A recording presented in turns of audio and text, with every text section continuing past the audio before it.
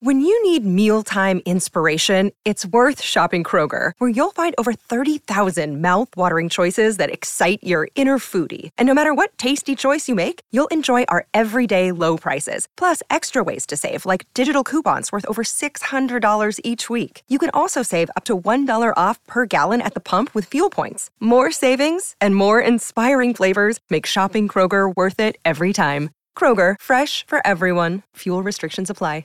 Another day is here, and you're ready for it. What to wear? Check. Breakfast, lunch, and dinner? Check.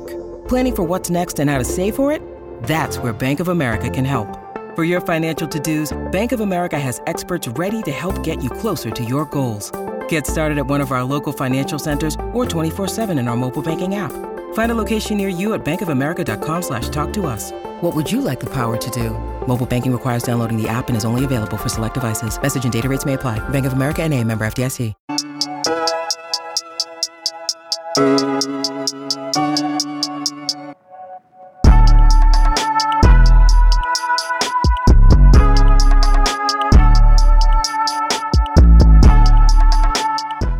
Yo, what's going on, Fantasy Football family? It's another episode of Off the Line Fantasy Football Podcast. I am one of the hosts of the show, Eugene, and you can find me on Twitter at FantasyGenes. That's Genes. You can also follow our official Twitter handle at Off the Line FF. And as always, I am joined with the other host of the show, Ike. How are you doing today? How are you feeling? There have been better days. I know last week I came on these airwaves at the very beginning and said Mavs in 5. That was obviously a mistake. Yeah, definitely was. It was obviously a mistake. A lot of shit just, hit the fan. But we're not here to talk about basketball. Go Mavs tonight. Hopefully you can extend the series out, prolong the inevitable. But hey, I feel okay. I'm excited to continue this, division team preview series, and right now we're doing the AFC North today. So this is a pretty intriguing division. It had the AFC champions in it. It also has, the Cleveland Browns, who've had a pretty interesting offseason, to say the least. Yep. So yeah, this is going to be one of our most intriguing team previews. Yeah, I can definitely agree with that. Before we start, we just want to, speak real quick about, the shooting that happened at the elementary school in San Antonio, which is 4 hours from us. It's crazy to hear another shooting, this time involved with kids. It's just sad, man. Like, you just hope at some point that the people that are elected in these seats in DC finally do something about gun control. People are tired of hearing people getting killed senselessly, week after week.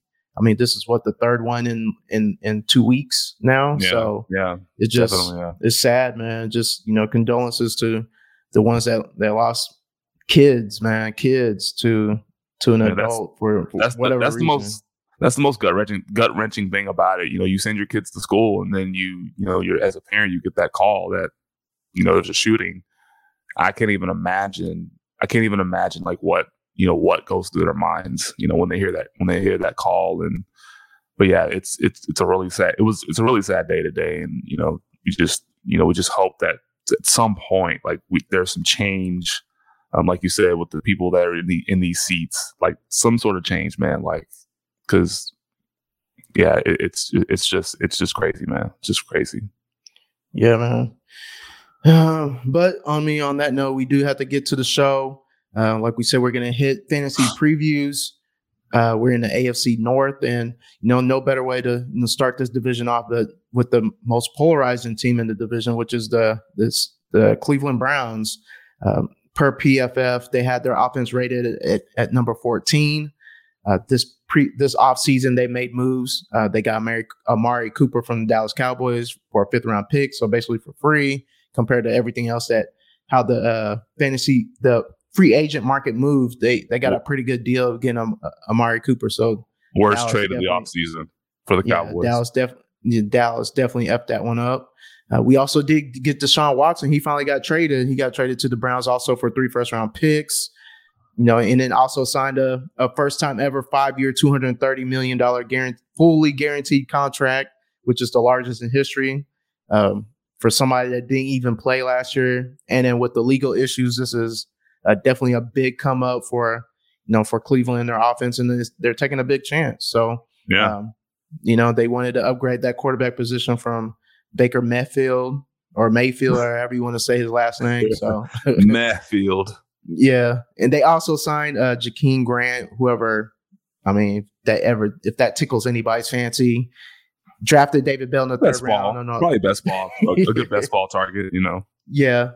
They drafted David Bell in the third round. I know a lot of people didn't like how he performed in the combine and his pro day. His RAS score was really low, but I think it's a solid pickup for Cleveland. And then also they released Jarvis Landry, and who is now with the New Orleans Saints. So, back home. Just like we said, Baker Mayfield, he pretty much is jobless, even though he is on the Cleveland roster. It's just a looming cloud over that franchise. Is just how or when are we gonna get rid of this guy? So hopefully they figure that out. I know they're probably holding on to him also because of the factor of Deshaun Watson's legal situation. Nobody has a clue how this is going to end up. You want to keep Baker for security reasons, just in case. They also sign Jacoby Brissett, just in case also. So, it's just a lot of looming factors that are just surrounding that quarterback room that they need to work through. Yeah, and I believe they signed Jacoby Brissett to a pretty decent deal for a backup. So yeah, I think he's pretty much locked in as the backup to whoever's going to start. For all intents and purposes, it's going to be Deshaun Watson. Obviously, when he'll get suspended, I think I've been reading around 4 to maybe 6 games is what he'll probably end up getting. And then, one of the bigger questions we'll touch on a little bit later on is what are the Browns going to do with Baker? Are they going to trade him? Are they going to release him? We'll get to that, a little bit later on in the show. Yeah. So Deshaun Watson right now in redraft leagues, he's going off as QB 13, which is going off about 109. So pretty much at the turn of the 9th round, the 10th round areas where he's going. Yeah. I can imagine that going up if the amount of games that he gets suspended for is around no more than 4, I would think. If we get around 6 to 8 games, I don't see him. For me, if I was drafting, I can't justify why I would draft him no earlier than like the 13th, 14th round, because you don't want to draft him earlier because he's taking up a starting roster spot, and you cannot play him. So you're already locking yourself in that you're drafting 2 QBs off top. I'm not sure if I could justify drafting him, before I lock down my whole starting unit and a couple bench spots before I even start thinking about that. If he gets suspended to 6 to 8 games, or maybe even a season, I don't think that's out of possibility either. It's not out of realm possibility at all. No. So, it's tough. Like, it's a good range. Like, I would take him at 13. I think that's a steal. If we're thinking that we're going to get the Deshaun that we got before all this happened, sign me up. So, what are your thoughts on the potential of Deshaun and everything that surrounds him? Yeah, 6 to 8 games. That's essentially half of the fantasy regular season, and you're gonna, if you're drafting him in the 9th, 10th round, that's probably a guy that you can use for maybe depth, or maybe fill out another starter, or maybe fill out one of those, or maybe you can potentially hit on one of those, league winning running backs, league winning wide receivers that we see every single year. Last year, Leonard Fournette, he went in the 9th round, and he finished as a top 5 running back before he got injured, before he ended up hurting his hamstring towards the end of the season. And he was winning teams a lot of games, right? A lot of fantasy games. So you pass on a potential situation like that for a quarterback who's going to miss half of the season. You're just going to be holding a roster spot, like you said. That's not ideal for me. So again, I'm out on him unless the suspension is no more than 4 games. Unless if the suspension is effectively just 4 games, I think I can potentially justify drafting him a little bit around that range. But even then, I'd still be hesitant to pull a trigger, and I would be looking for better options at that point. I don't, again, Deshaun Watson is a super talented guy. I mean, he's one of PFF's, highest rated passers over the last several years he's been playing. The last couple of years he's been playing 2020, 2019, he's one of the PFF's highest graded passers. So, he knows how to get his playmakers the ball. That's one thing that, he had DeAndre Hopkins for several seasons. He had, whenever Will Fuller was on the field for maybe those 8-9 games a year, he was feeding him those deep targets. And then his last year in 2020, he had Brandon Cooks, and Brandon Cooks had 80 catches, over 1,200 yards or nearly 1,200 yards and about 6 to 8 touchdowns. So he knows how to feed his playmakers the ball. So if Deshaun Watson is not suspended, more than 4 games, then I can potentially justify that. But yeah, it's a tough situation until we see it all shake out. I'm just out on them. Yeah. We also, like we mentioned before, we got Baker Mayfield. If he gets traded to Seattle or Carolina, then possibly you might be looking to draft him. I doubt it still, but just something to keep him. Baker Mayfield is no longer fantasy relevant at this point. He's not fantasy relevant. He's not going to start, and anywhere he gets traded to, he's not going to start. He's probably not going to start, I don't think. I tried it. Yeah, you did try it, but hey, it happens to the best of us, right? Happens to the best of us. All right, so now Cleveland's running back room. First player, Nick Chubb, running back 10. Going around the 17th pick, so middle of the second round. I think this is a good value. I think this is probably at his peak, I would assume, just because he doesn't really catch passes. I mean, Last year he only caught 20 passes last year, which was around I think his career high was 22. And it was only 2 less than Kareem Hunt, and Kareem Hunt only played 8 games at the last season. So there's no upside outside of him rushing and scoring touchdowns. Last year, he also scored 10. He was 10th in fantasy points per game, 4th in yards created after evading the first tackle, 5th in yards created per touch. He's always up, like in terms of yards per touch, he's always up there. He's around 5.5, which is an elite number. So, I mean, he's a solid running back. Just don't expect catches from him. So I think this is a good spot for him. I wouldn't be against drafting him around this range at RB10.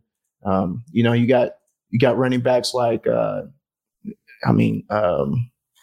Eckler, Mixon around this range. So, and I would take them all before him because he doesn't offer they catch passes. Yeah, they catch passes like DeAndre Swift. Like you start having questions when you start looking at people like DeAndre Swift, Leonard Fournette. Like even Leonard Fournette, I think I would draft him. I would take him over Chubb. So I don't know. It's still early, so it's going to give time to adjust. The next running back go ahead. No. I was just going to say, yeah. I mean, it's still May. Things can potentially change, but to your point, Nick Chubb doesn't catch passes, and his calling card is just being one of the best, if not the best, pure runner in the NFL. That's kind of what he's been known for, and it's according to PlayerProfiler.com, in his efficiency table, he was like basically top 6 in true yards per carry, yards per touch, number 4, juke rate number 3, evaded tackles number 3, breakaway run rate number 6, breakaway runs number 3. So Nick Chubb knows how to run that thing. He knows how to tote that rock. So catching passes, that's that's not his calling card. His calling card is ripping off the long runs, and that's what's going to score people the fantasy points that take chances on him in the middle of the second round, and that's what people will care most about. Yeah. And the other running back of any note is Kareem Hunt. He's going off the board at RB 27 right now, number 71 overall. He was hurt half the year last year, so that's why you kind of see his numbers kind of low. He just was just injured, man. Just couldn't get off the injury pine. One thing to keep in mind, I know it's like we said, it's still early. He could possibly be cut if the Browns want to move that way with no dead cap. So, if you're drafting, just be mindful of that. Now, wide receiver. So, like we said at the beginning, they drafted David Bell. They brought in Amari Cooper. They still have Donovan Peoples-Jones. They got Jakeem Grant? The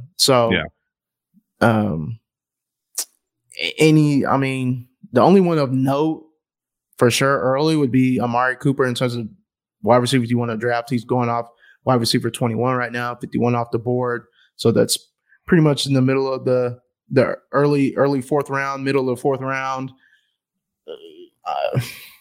He's a little rich, I think, just because of like the sketchy situation around the quarterback right now.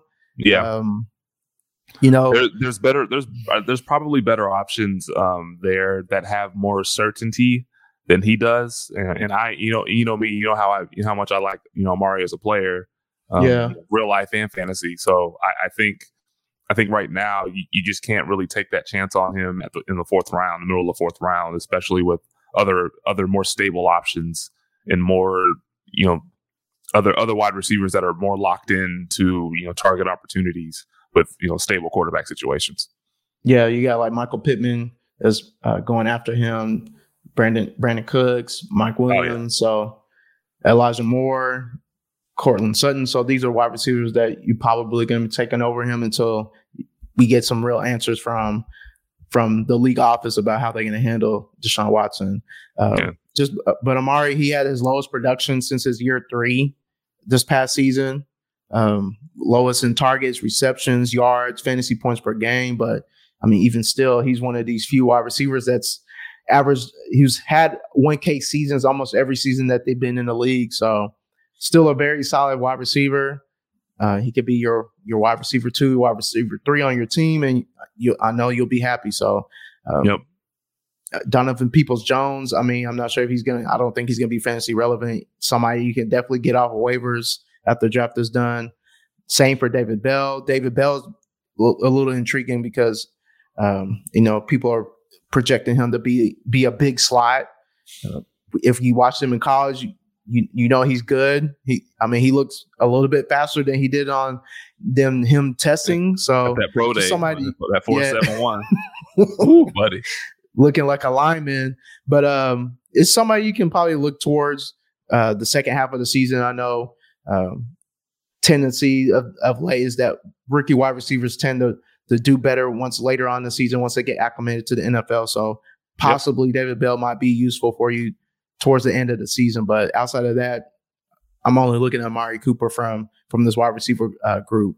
And nobody else. Yeah. And then tight ends, the only one of note is David Njoku, who's going out tight end 21. So almost pretty much free at the very end of your draft. And he has a real opportunity to flourish because he's on the front. Team put him on the franchise tag. Then Stefanski's also came out and said that, hey, we want to run more one tight end sense. So you're running one personnel. 11 personnel. 11 personnel where you got 2 wide receivers and 1 tight end, or you're running 3 wideouts with 1 tight end and possibly him in the slot at times, like we saw him last year. So I think it's a really, really good opportunity for him to really, really flourish. I know he was 5th in yards per target last year, 4th in yards per reception. And this is him basically being a sub-package tight end because they kept running 2 and 3 2 and 3 tight end sets regularly last year. So they kept trotting out Austin Hooper over him. They kept trotting out Harrison Bryant over him. And he's clearly the most talented tight end in that room. And they just kept not playing him for some strange reason. And then whenever he would get on the field and catch passes and make plays, they would be they'd be splash plays. I still look back to that game against the Chargers early in the season where he ripped off that 72-yard touchdown. So we needed to see more stuff like that from him, but the Browns coaching staff didn't. They saw otherwise. They must have saw something else in Austin Hooper, aka those dollar signs they paid him the previous off seasons. So this is I love this opportunity for David Njoku. He's only to your point, I think he's going at tight end 21, 165th overall, basically free in drafts. Basically free in drafts, and he's going to be one of those late round tight ends that you don't even have to pay for, and he's going to be locked into a starting role from day one, and probably a pretty decent target share for a tight end. So I like David Njoku's prospects in 2022. All right, so a couple of big questions for the Browns. First one, tell me, how do you think Baker Mayfield's situation is going to shake out? Do you think he's going to be traded? Are you going to be cut? Do you think they actually keep him for insurance purposes because of Deshaun? How do you think this is going to shake out? Well, I mean, if he was going to get traded, he would have been traded by now, right? I mean, there's a lot of teams that were either monitoring the situation or expressed interest initially, but they decided to go in a different direction, or they just decided to not trade for it. Maybe Cleveland was asking for too much, or they're just not even that into Baker Mayfield and acquiring him. So I think ultimately they're just going to cut him. They're just going to cut him and just rid themselves of him in the services. And I don't think he stays in Cleveland. That would just be an awkward situation for everyone around. It would just alienate a lot of people in the locker room. It would have a lot of people in that locker room walking on eggshells. It just would not be a good situation, and team chemistry would be would definitely take a hit. So I think we saw, I think a couple of weeks, maybe a week or so ago, we saw Deshaun Watson take the entire, I think, offense or entire team to the Bahamas. And you saw that picture posted where Amari Cooper was wearing sweats on the beach, jogger and a hoodie on the joggers and a hoodie on the beach. But no, I mean that's the type of type of thing that Deshaun Watson is trying to do to kind of ingratiate himself to that Cleveland locker room. So if Baker Mayfield is still on the roster, that's not going to be a good thing for this team. So I think ultimately they'll cut him. Yeah. So my next question is, Deshaun Watson is obviously an upgrade over Baker Mayfield in the passing game, but what kind of expectations do we think this offense is going to have with Deshaun under center?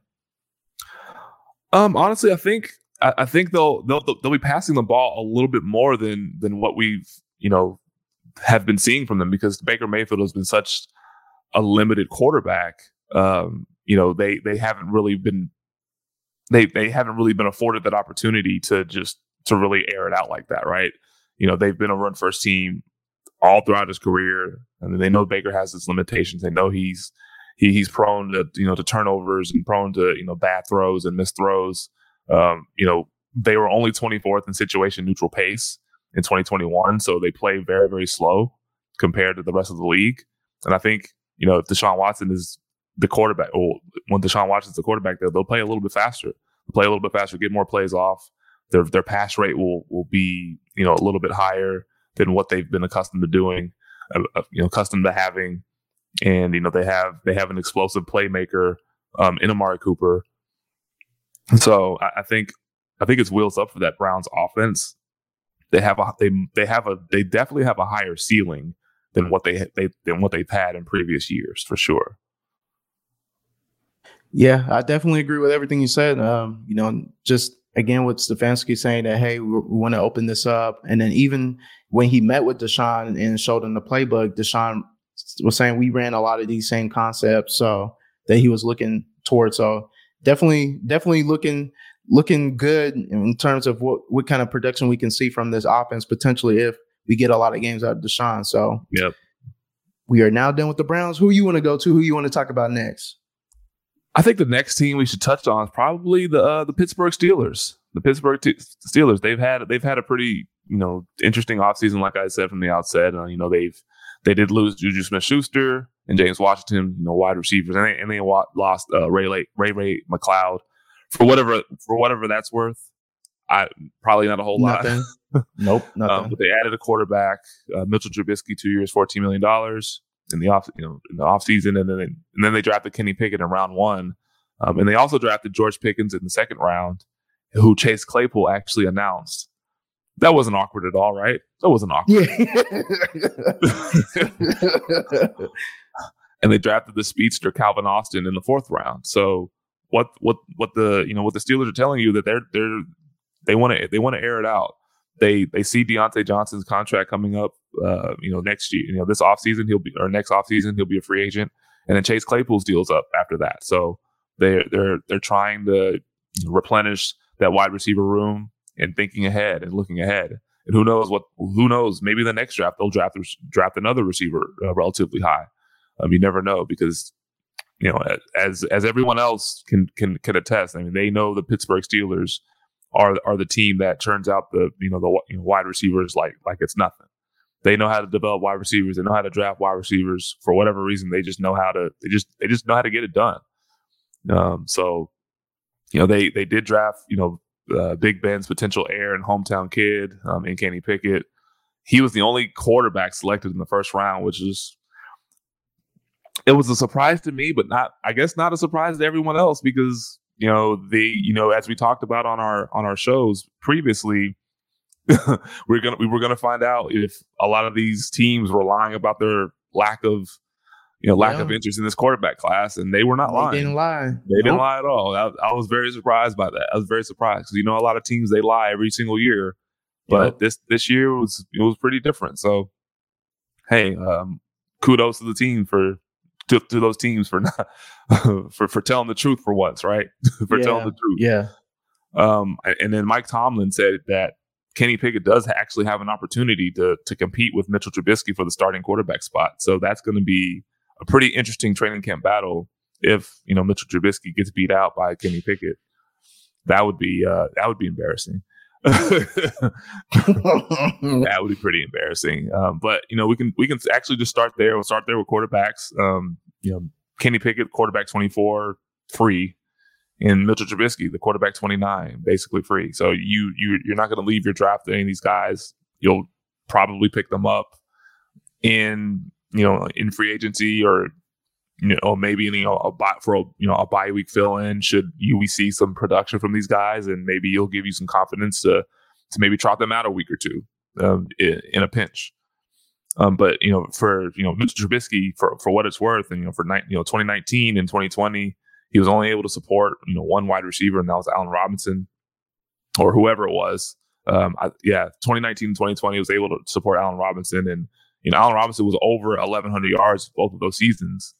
But the wide receiver 2 was not above 700 yards. So, and then with the way this team is constructed, even though they do have a lot of wide receiver talent around them, I don't have a ton of confidence in Mitchell Trubisky. I think I have a little bit more confidence in Kenny Pickett because he's a rookie. They spent draft capital on him, and they drafted 2 wide receivers in the same draft class. So that should actually signal something that they want to continue. They want to maybe air it out, maybe do some short passing game here and there.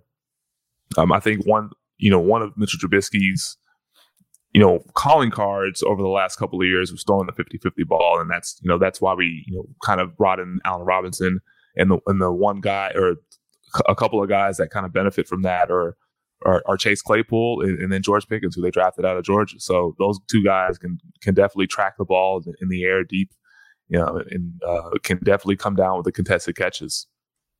So, what are your thoughts on the quarterback room, the lackluster quarterback room, so to speak? Yeah, I mean, at least for this year.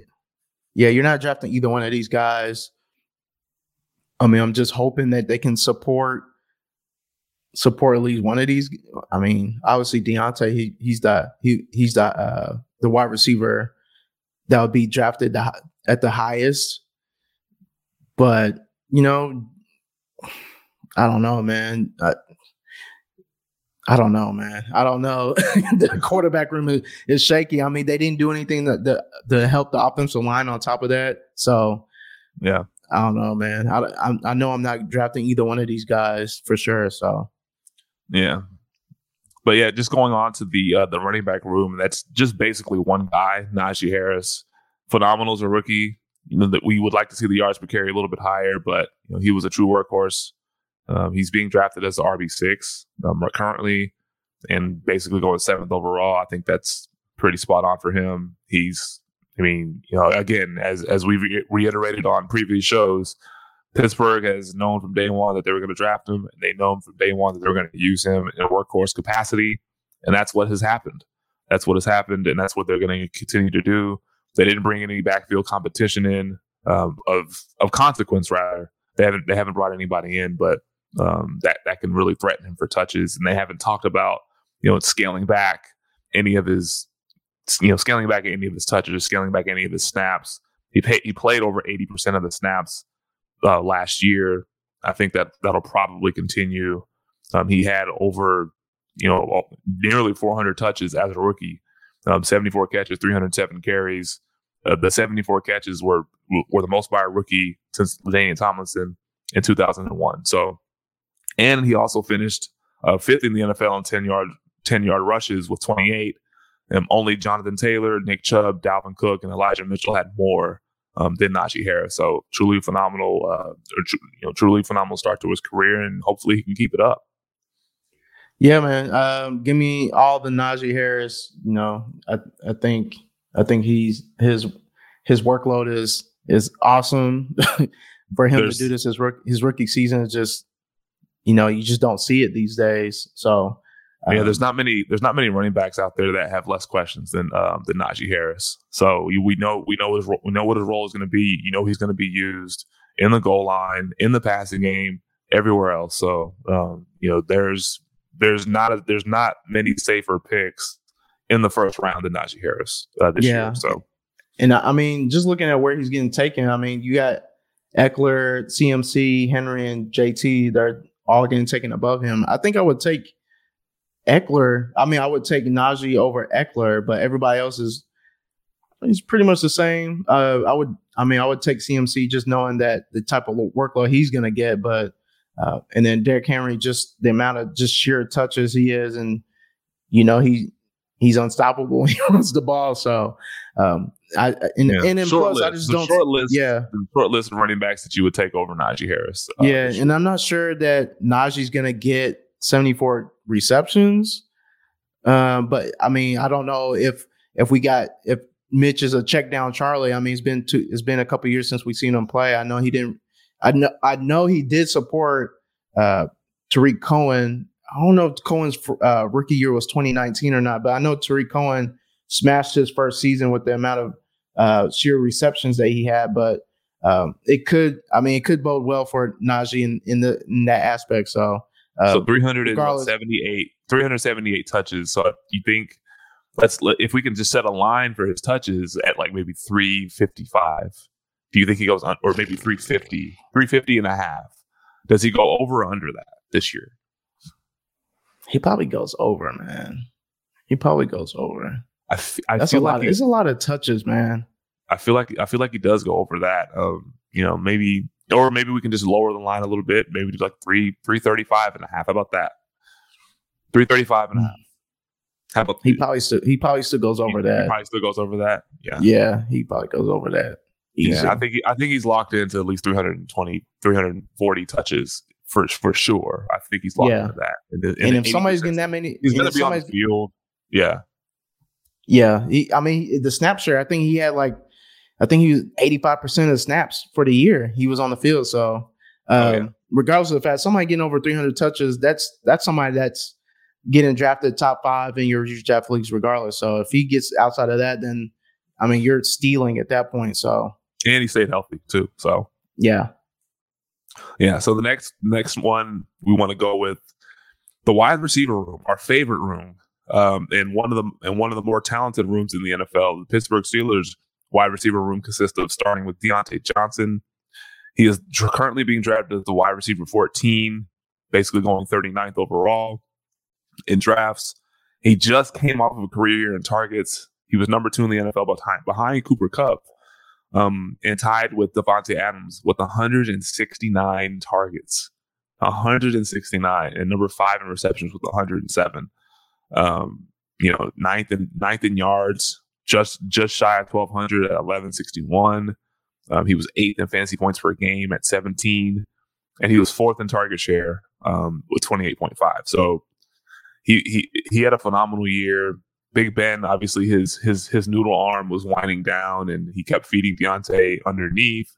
But for what it's worth, I mean, there were a handful of plays where Deontay would get down the field and beat single coverage over the top too. So he's not just he has this perception of just being an underneath guy, but he has a relatively decent yards per catch, or in a handful of games, and he's not necessarily just a one trick pony at just getting down or just getting short yardage. He can definitely get down the field, but Diontae Johnson, at least for this year, I think even if stylistically Mitchell Trubisky can't really get those timing routes down, because that's what Diontae Johnson is. He's a very sharp and very superb route runner, and Mitchell Trubisky can be pretty erratic with his throws, and maybe it wouldn't be as compatible with him versus a guy like Chase Claypool who can be an outside clasher and get those contested catches and get those 50-50 balls. So I'm curious to see what happens with Diontae Johnson this year, and how Mr. Trubisky would potentially feed him as the number one guy. So what are your thoughts on Diontae Johnson and his prospect for 2022? Yeah, just me talking about the quarterback room, it's just like I don't know. I know, like we said at the beginning, Mitch Trubisky has shown that he can support a number one wide receiver. He did it with A-Rod for 2 years. So as long as he gets the targets, I mean, Deontay was number 2 in targets last year. So as long as he gets around, if we see him get around 130, 140 targets, then I'm happy. Like, I'm cool. I know he's going to do work with those targets. So I think wide receiver 14 is a good spot for him. He's going right behind people like T. Higgins, Mike Evans, DK Metcalf. And then he has like DJ Moore, D Hop, Terry McLaurin after him. So I think he's in a good spot right now. So I like his chances. I like where he's going in ADP right now. So if you were to decide between these two wide receivers, Mike Evans or Diontae Johnson, who would you take? Mike Evans. Yeah, I think I would go with Mike Evans. No question about it. There's really not. He doesn't have a number two to really challenge him for targets for right now. He's basically the last man standing in that passing game. I mean, although they did sign Russell Gage in the offseason, but and they'll have to wait for Chris Godwin to come back. But we'll talk about Tampa Bay and that passing attack a little bit later on in the offseason. But yeah, there's just a couple. That's just a little bit of a thought experiment. One more. Diontae Johnson or DK Metcalf? Metcalf. Reluctantly, but yeah. The Drew Lock to DK Metcalf connection is going to be better than the Mitchell Trubisky / Kenny Pickett connection to Diontae Johnson connection. It's going to be better. Yeah. I just both have yucky quarterbacks, right? Yeah, yucky quarterbacks, and both the number one receivers on their team. So that's very interesting. Very. Very, very. Okay. So the next guy we want to talk about, we kind of touched on him a little bit. Chase Claypool, currently being drafted as the wide receiver 40. So he's going, I think around the 9th round. Yeah. And his numbers were relatively the same as 2020. But he just had significantly less TDs. He was basically snake bitten by bad TD luck. He only had 2 touchdowns last year, which was, obviously a significant low for him. I think based on, all the yards and all the catches that he had, I think he probably should have had around 7 to 8 touchdowns. But he underachieved in that department. So I think regression might be on his side this year if, those 50-50 balls, are going to be completed. But he's actually been a force on third downs throughout his, the last couple of years. 679 yards on third down, ranked 6th in the NFL since 2020.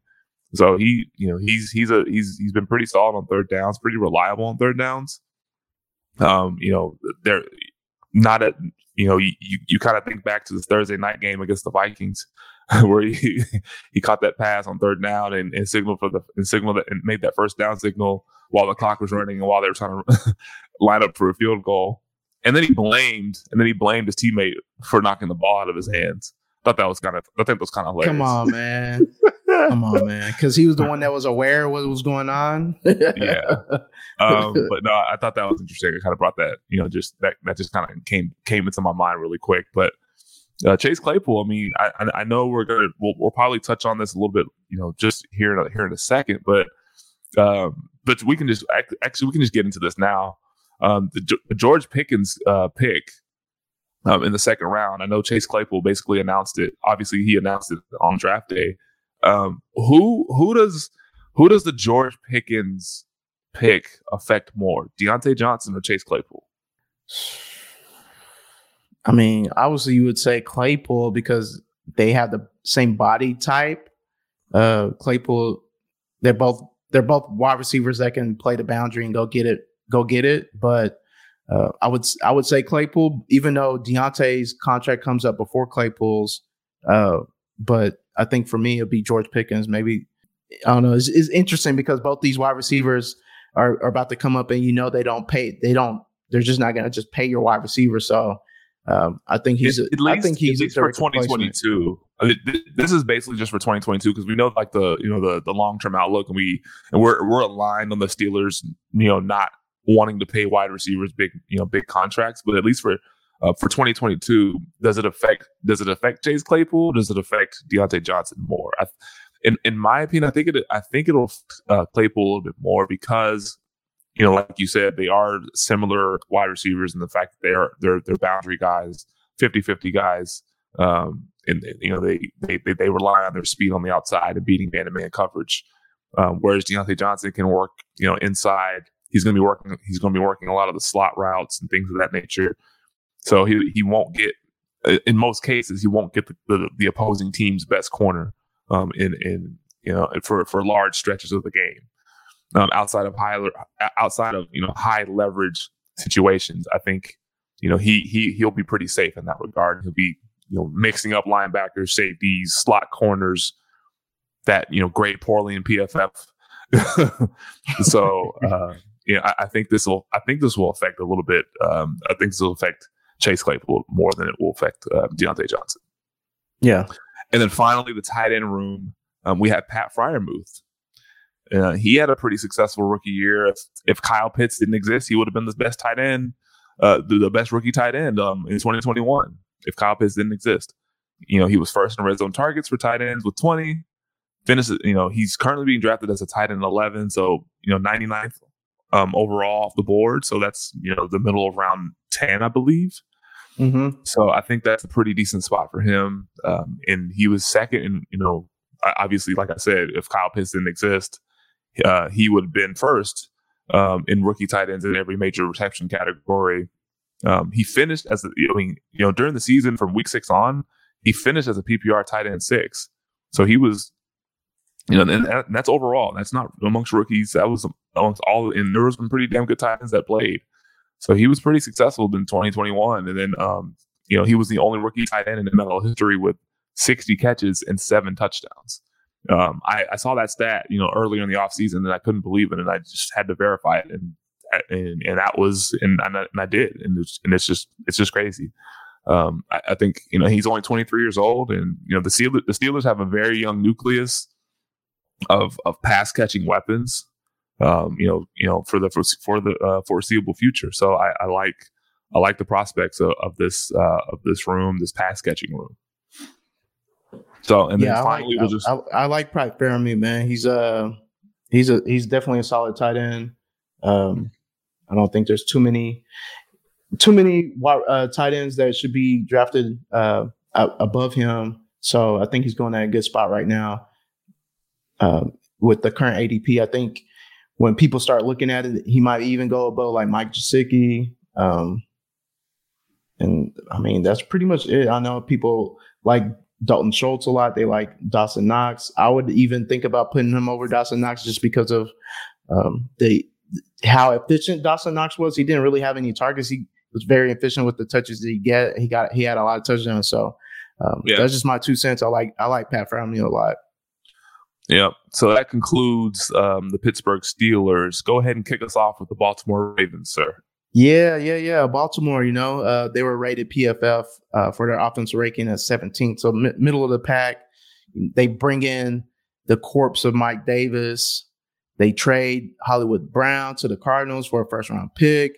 And, they lose Sammy Watkins, who cares, and Miles Boykins, who also nobody cares about. So, but they've made plenty of mention, and even with these moves, that they're going back to a run-heavy offense. They drafted Linderbaum in the first round to solidify that center position. They want to go back to the run offense. I know last year they did some out of character, which is they had the ninth most pass attempts last year. And I mean, that's just because they had different right now. Yeah, they're acting real different because there was a bunch of running back injuries. I mean, the whole running back room all got lost in a year before you could even get out of preseason. So they turned to throwing the ball more, and that's why we saw some numbers from a couple players on their teams that we'll hit on that really went off. So first, Lamar Jackson, quarterback 4 overall right now, going 52 in ADP. I mean, he's economical. I mean, he's healthy. This is about the spot. Like there's only a few quarterbacks you would take over him. Justin Herbert, Mahomes, and Allen. Outside of that, there's nobody else. He can. We know he's eligible right now to sign a new contract if he wants to, which he won't. It will be interesting as we get closer if he decides that he doesn't want to play without the security. And I know he said that he wants to play it out, but I don't think that's smart. But we'll see. I know this past year he was on pace to beat the amount of to obliterate the amount of the most yards that he's thrown in his career, even past his MVP season. He only threw for 3,200 yards, a little over 3,200. He was at 28 before they pretty much shut him down for the year because of injury. So I think Lamar. I think we're going to see a lot of running from him and whoever's in the backfield. So I'm excited to see him get back after it this season. But just an FYI, his injury wasn't because he was running; it was because he was trying to make a throw. For those people who want to continue to say, "Oh, I told you running quarterbacks going to get hurt. I told you running quarterbacks going to get hurt." It wasn't because he was running. So just an FYI. Yeah, he was rolling out, and I think he rolled his ankle. Didn't somebody fall on his ankle, or was it just him by himself when somebody fell. I think somebody fell on his ankle as he was throwing the ball. Yeah. All right. The running back room, like I said before, all the running backs got hurt before preseason even finished. So, and we already know how this running back room functions. It's going to be by committee. Lamar is going to be kind of the lead way in this. And then you got J.K. Dobbins, the first running back, RB18 right now in ADP, going at 37 overall. He's recovering from a torn ACL and MCL rookie season. If we go back to his rookie season, he had 40% of the carries and targets, and that added up to 805 rush yards and only 18 receptions in the 15 games that he played his rookie season. Again, like when we talked about Nick Chubb and his situation, how he didn't catch a lot of passes, we look at JK and we're so hopeful that he's going to be the running back, the workhorse. This ain't that. The Ravens are going to run the ball a lot, and they're gonna rotate people on top of having Lamar rush the ball. So running back 18 is a pretty good spot. I mean, he's going around the range of like James Conner. I'll take Conner Akers over him. Zeke Elliott above him. Probably Zeke. I'd probably go with Zeke over him too. Yeah, Josh Jacobs under him, Elijah Mitchell under him. So I think he's pretty much in a good range right now.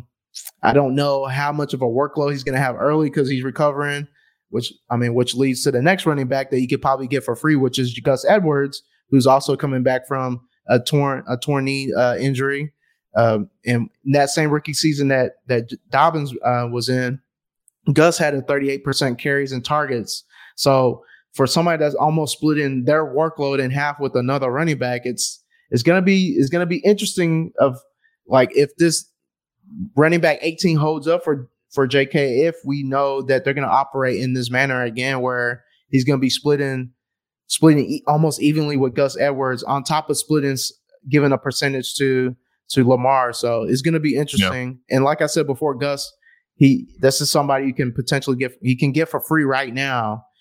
We'll see as the offseason progresses if his ADP shifts in any manner in the positive or negative direction. You got anything to add for this running back room? Yeah. So regarding J.K. Dobbins, I think I'm going to slightly disagree with you in terms of that being a good spot for him at RB18 because we have to remember that he tore multiple ligaments, right? He didn't just tear the ACL; he tore the MCL as well. So I don't know if he's going to be actually ready in training. I don't know if I haven't seen any reports saying that he'll actually be ready, for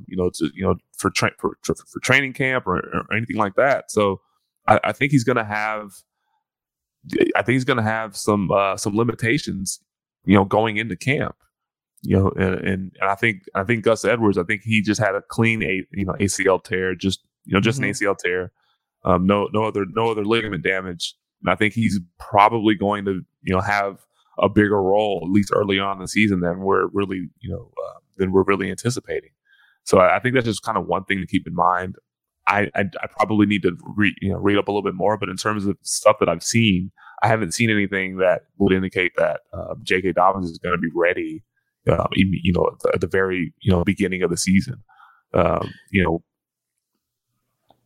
Sorry, you do make a good point about the ACL MCL tear. I know I've seen some things where when you tear both of those ligaments, it takes a little bit longer for you to fully recover. So you might be right. I mean, we might even see Mike Davis getting early work more than we might want to want to see. Honestly, they did sign him like 2 days ago. Yeah. So we might see a lot more of Mike Davis early as both of these running backs try to recover. So just something to keep in mind. And you're right. 18 might be a little aggressive because of the situation that they're in currently. So if he's going in the same range as like a James Conner who has nobody to compete with for touches, like how can you justify taking J.K. Dobbins over James Conner? Like, how can anybody do that? Like, that just doesn't make any sense. Like, mean, you're looking at, you're betting on talent, which is fine, right? But you have to look at the situation as well, and James Conner has no competition, viable competition behind him. You are right about that. The wide receiver room, there's only one person to really talk about for fantasy purposes, and that's Rashad Bateman. we saw Hollywood leave and Watkins leave, which is almost about 200 targets gone. And Rashad Bateman, in the 12 games that he played last year, his rookie year, he had 46 catches for 515 yards and 1 touchdown. I know we were on touchdown watch as the season was going for Rashad Bateman because everybody was wondering like when he was going to score. Didn't happen for that man in the capacity that we wanted to see. And then also his ADOT was at 8 yards, which was 79th in the league, which is, I mean, pretty low, but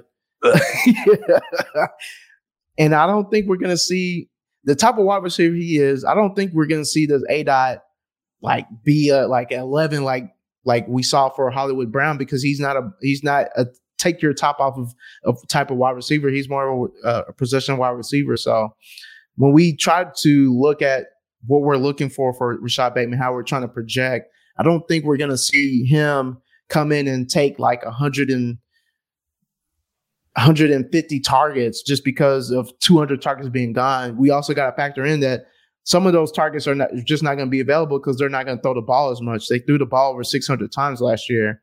I don't think we're going to see that. I mean, my guess is that we'll probably get around the 500 range, low 500 range. So Shotty B, I would assume he'd see over 100 targets, but he's going to have to be really efficient for him to really, really make a big leap. I mean, right now he's going at wide receiver 43, which is about 98th overall. So, the wide receivers that are around him are like Kadarius Toney, Odell Beckham is right under him, Juju's above him, Chase Claypool's above him, Gabriel Davis is above him. You got Drake London under him, Treylon Burks, Garrett Wilson. So, I mean, some of these wide receivers that are, in situations, different situations where they're the number one, but they're rookies.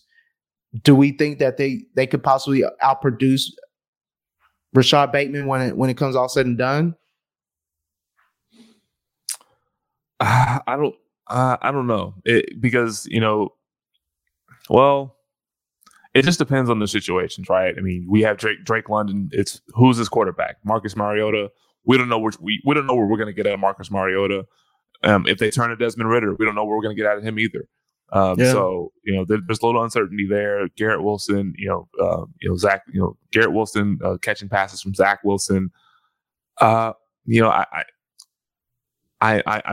believe in Elijah Moore, more so than I believe in Garrett Wilson. To really take take a leap this year. I think Elijah Moore will lead them in targets, not Garrett Wilson. Targets and target share, but not Garrett Wilson. So I think those two guys probably won't have the path to a significant being the primary pass catching option in their teams offenses. Well, even Rashad Bateman wouldn't either because of Mark Andrews, who we'll talk about in a second. But I think when it comes down to it, I think I'd prefer Rashad Bateman over those rookie wide receivers until I see, because we have an established quarterback in Lamar Jackson. We have, but in the other cases, we have Zach Wilson, who had a pretty shitty rookie year. We don't know who he is yet. And then we've seen Marcus Mariota play. He's been up and down in his career. We don't know what he's going to do and how he's going to support Drake London. So I think I would take the safer quarterback with Rashad Bateman. And Rashad Bateman, he wasn't particularly efficient all season long. But there's a couple things that kind of stood out though. He was number 5 in contested catch percentage at 64%. And he was number 1 overall in average cushion. So there was a lot of cushion between him. There's a lot of cushion between him and in the defender whenever he was getting running routes and things of that nature. So that's something to kind of think about whenever you're evaluating some of these receivers and evaluating the type of wide receiver that Rashad Bateman is. And he's not really predicated off of speed and getting down the field, in a blink of an eye. He's a pretty solid route runner. He'll probably do a lot of damage underneath intermediate range, similar to like a Keenan Allen type. But I think ultimately when it comes down to it, I'll take Bateman over those two rookie wide receivers. Yeah, and I think as we get on throughout this offseason, that ADP is going to go up just because he is the number one, and people are going to want that. Like, you want teams number ones regardless of situations. So, on to the tight end. The only tight end of note is Mr. Mark Andrews. Yeah, Mandrews, tight end number 2 right now, going to 22 overall. The only tight end that's taken above him is Travis Kelce, which I agree with. I mean, last year, Mark Andrews destroyed 107 catches, 1,361 yards, 9 touchdowns, was first in tight end target share with 27%, first in fantasy points per game, first pretty much in everything, man. Like, there's really nothing else to tell you about what this man did. Now, I will say all this to say that do not expect something similar to this coming year, just for the sheer fact that we're already seeing what they're going to do. They're going to run more. So I don't think we're going to see Mark Andrews, get up to almost 1,400 yards, but I think will still be able to produce, as he's pretty much the team's number 1 target. And then we've seen Lamar loves throwing to Mark Andrews, and Mark Andrews always seems to get opened whenever he's needed to, make a play. So, I think he's perfect where he's going right now. You got anything about Mandrews? Yeah, so with regards to the ADP, he's being drafted currently as the tight end 2. Do you think if Tyreek Hill did not get traded to the Miami Dolphins, would he be drafted as the tight end 1? Would he be the first round pick? Would he be the first round pick over Travis Kelce? I think so as well. As well.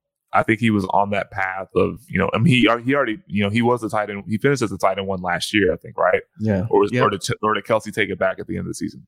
No. Andrews finishes 1. Yeah, I think this was the first year Kelce didn't. This was the first year in like 5 years that Kelce didn't finish as tight end 1. So it's like 2016 or 2015 or whatever it was. It was a long ass run. It was a long ass run and a very impressive run, dominant run. But yeah, so I think honestly he would have been number 1, being if Tyreek Hill didn't get traded to the Miami Dolphins. But no, I agree, man. Mark Andrews is that dude, man. He's that dude. He's going to be the primary focus of the Ravens passing attack. Him and Rashad Bateman. I know whenever we were, we had our shows during the season, and Lamar Jackson was playing. The Ravens passing attack condensed their target share to just 3 guys. 70% of their over 70% of their passing or of their targets. Went to either Mark Andrews, Hollywood Brown, or Rashad Bateman. It was just those 3 guys that were getting targets. So, even more condensed target shares in line this year with, more running expected, given how, the Ravens have addressed their offensive needs this year. So, we will definitely see how the Ravens fare this upcoming season. Yeah, definitely with the condensed target share targets. It helps you focus on like, hey, I only need to focus on, if I'm looking to draft, these are the couple of players that I need to get from this offense, and that's it, because they're getting a high percentage of the targets period for the whole offense. But yeah, let's go ahead and move on to the last team of the of our AFC preview. Yeah, we're saving the last, the best for last. The AFC champion Cincinnati Bengals. Their offense, according to PFF, was ranked 11th. And they've made a few offseason moves.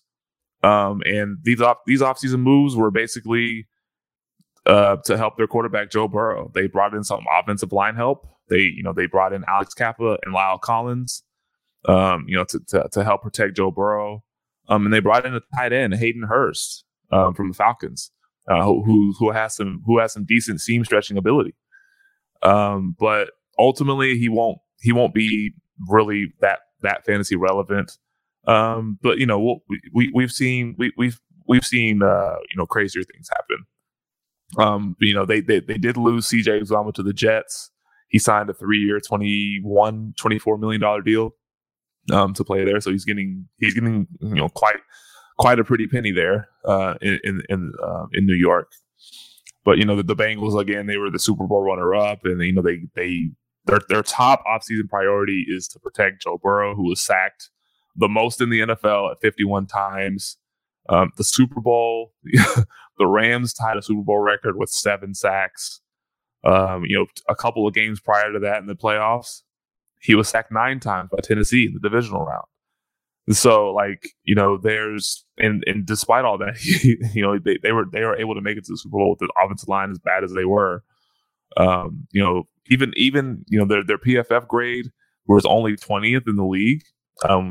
Most of us would think that it would be a lot worse than that, but their PFF grade was only 20th in the league.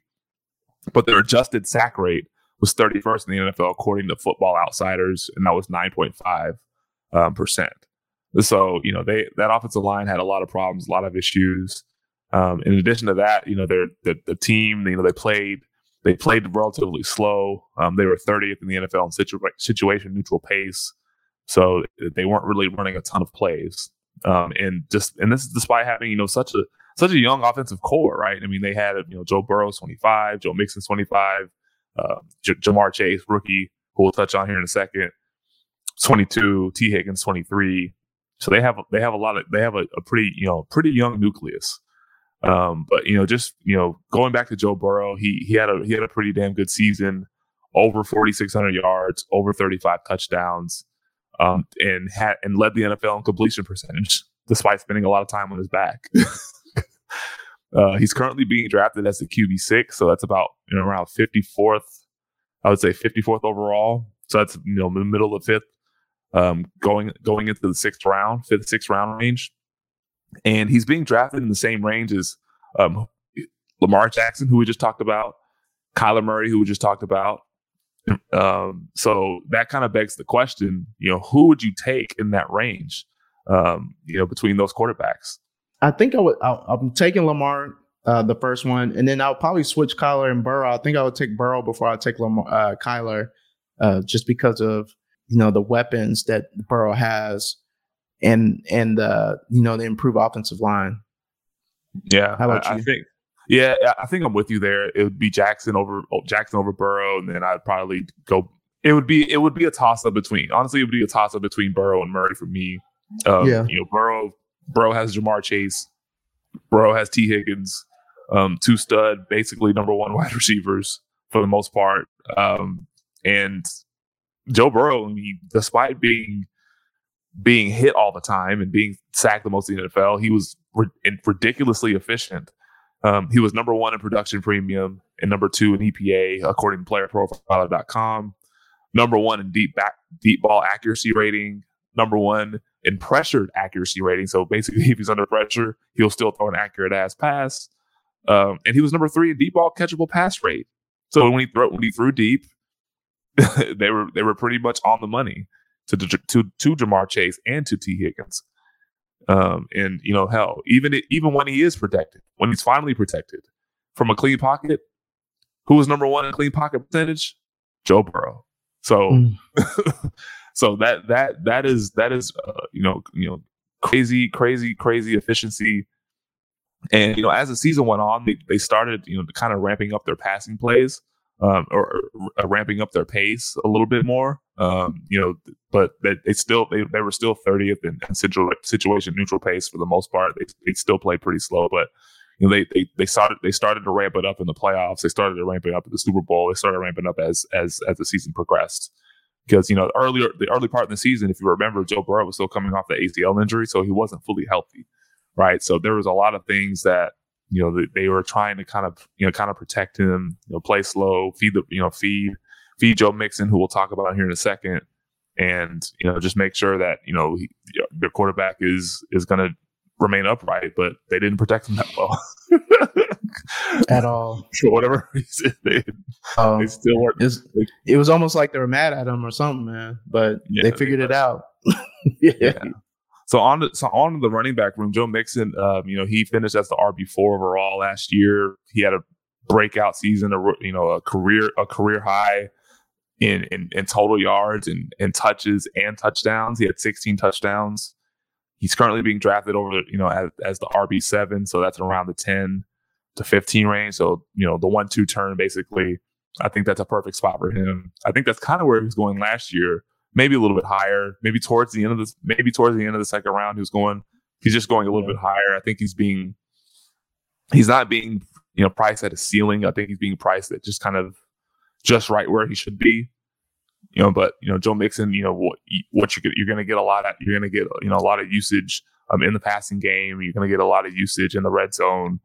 And Joe Mixon's one of his calling cards is and how efficient he is and how good he is at evading tackles and creating yards. He was 7th and 8th respectively in those categories this past year, and he was 7th in breakaway runs with 13. So he had a true breakout year. Finally, was able to stay healthy for the most part. He was 7th in opportunities and 7th and snap share. So he was on the field, by and large for the most part. He wasn't ceding touches from to Samaje Perine or any of the backup running backs for the most part. So yeah, Joe Mixon, he was pretty awesome in 2021, and I don't see any reason why that can't continue in 2022 because they didn't bring in any other running backs to really compete with them, to really challenge them. They still have Samaje Perine, but he's going to stay in his same role. He's going to be fantasy irrelevant unless something happens to Joe Mixon. So I think Joe Mixon. I don't think there's really too much to add to Joe Mixon. Do you have anything to add, Gene? I do not, man. It's just very, very, very good season. He just had the freak injury in 2020, and he's been fairly injury free for the most part for his career. So as long as we see that with their more improved offensive line, we should see the yards per carry go up. So I think it's wheels up for Joe Mixon. And speaking of wheels up, Ja'Marr Chase. Let's go ahead and get into the wide receiver room. Ja'Marr Chase, man. What can we say about his rookie year? Had more touchdowns than red zone targets, 13 versus 12. He had 5 50-yard touchdown receptions this past year. He finished with over 80 catches, nearly 1,500 yards, despite only having 128 targets, which is only 17th in the NFL and 7.5 targets per game. Like, just think about that. Like, how efficient was this guy last year, right? Only a 23.7 target share percentage, which was only 23rd in the league. And he finished as the wide receiver 5 overall. So when he got the ball and he was just doing whatever he wanted with it. Damage. Like, he was number 1 in production premium and number 1 in EPA in the NFL. And that's according to playerprofiler.com. And he was 4th in fantasy points per target at 2.38. So he wasn't even getting a shit ton of volume, and he was doing all this, he was being, super efficient. So just imagine if the Bengals would continue on the trajectory that they were on towards the end of the season when they were passing the ball a little bit more. Just imagine what Ja'Marr Chase with more volume would do, because he's already efficient. He's already damn good at what he's been doing. He already put up 1,400 yards, and he was only 17th in targets. So just imagine what he can do with more volume. Ja'Marr Chase with more volume is just absolutely scary. Absolutely scary. And he is being drafted as the wide receiver 3 overall. I think he's one of 3 or maybe 4 wide receivers that's worth a first round pick in redraft leagues this year. We have Cooper Kupp, Ja'Marr Chase, Ja'Marr Chase, and Justin Jefferson. You could probably slot Devontae Adams in there, but we don't know what's going to happen with him and Derek Carr. I know they have some history based when they played together at Fresno State. We'll talk about that connection at a later show. And actually next week, we'll talk about the AFC West. That's going to be another exciting one. But yeah, Ja'Marr Chase, I think he can improve upon this, which is crazy to think. I think he could be even better than what he is, because he only had 7.5 targets per game as a number 1 receiver. You want to see that around 9. What would Ja'Marr Chase's stat lines look like if he had 9.5 targets a game, 10 targets a game? Like the elite of the elite receivers, like Devontae Adams and Cooper Kupp and those guys, like that type of volume. Imagine Ja'Marr Chase with that kind of volume. That's insane. And then his counterpart on the other side, T. Higgins, he was pretty damn good himself, but he only finished as the wide receiver 24 in 2021. He's currently being drafted as the wide receiver 12, ahead of Deontay Johnson, who had 169 targets, Terry McLaurin, who had 130 targets, DK Metcalf, who had 127 targets, DJ Moore, who had 163 targets, Amari Cooper, who had 104, and Chris Godwin at 147 targets. The only thing, the main thing with these guys is these are the primary pass catchers for their respective teams. And T. Higgins, as good as he is, as talented as he is, I think during his tenure in Cincinnati, I don't think he'll ever be the number one in Cincinnati. Because as long as Ja'Marr Chase is there, those other guys have clear paths to be their team's number 1 pass catching option. So with that said, would you take T. Higgins over any of these wide receivers that I mentioned? Because I take him over. Yeah, because for me, wide receiver 12 is pretty rich for me. I know that he showed flashes in 2021 of potentially being a number 1 guy. While Chase is on the other side, but that's just I don't know. I don't know how much. I don't know how much you can really count and bank on that. That's just my opinion.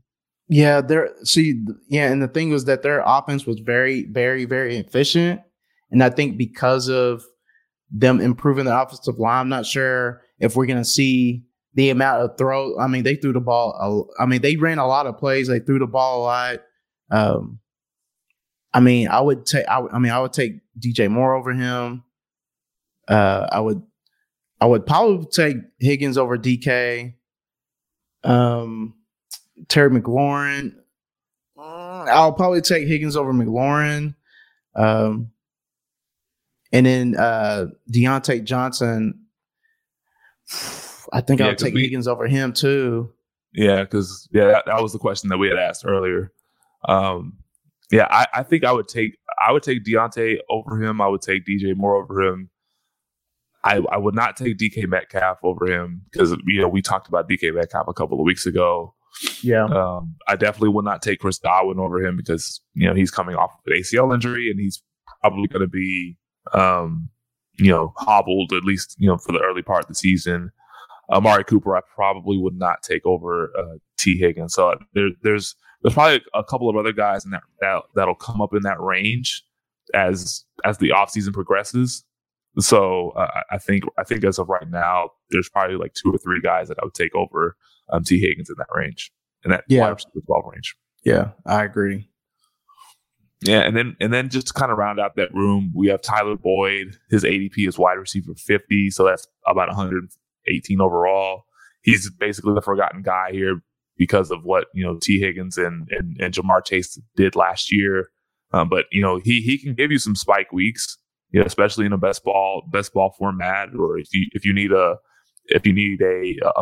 fill in, in a pinch, during a bye week, or or an injury or something of the sort.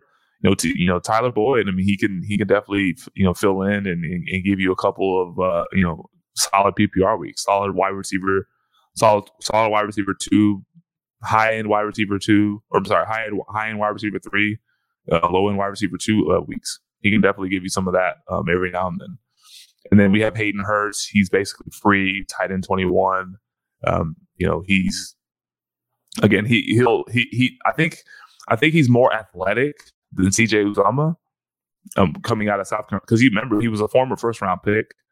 So he was pretty highly touted. A little bit older prospect coming out, but I think he has, like I said, the early part of the show, he has some sort of seam stretching abilities, and he may be a decent target for Joe Burrow during the season. So we'll see. So outside of that, I mean, just one question, just basically one question for the team. Will Jamar Chase and T Higgins be similar in targets and target share again in 2022? There was a stretch, the back half of the season where they were kind of close in targets. Gene, what are your thoughts on that?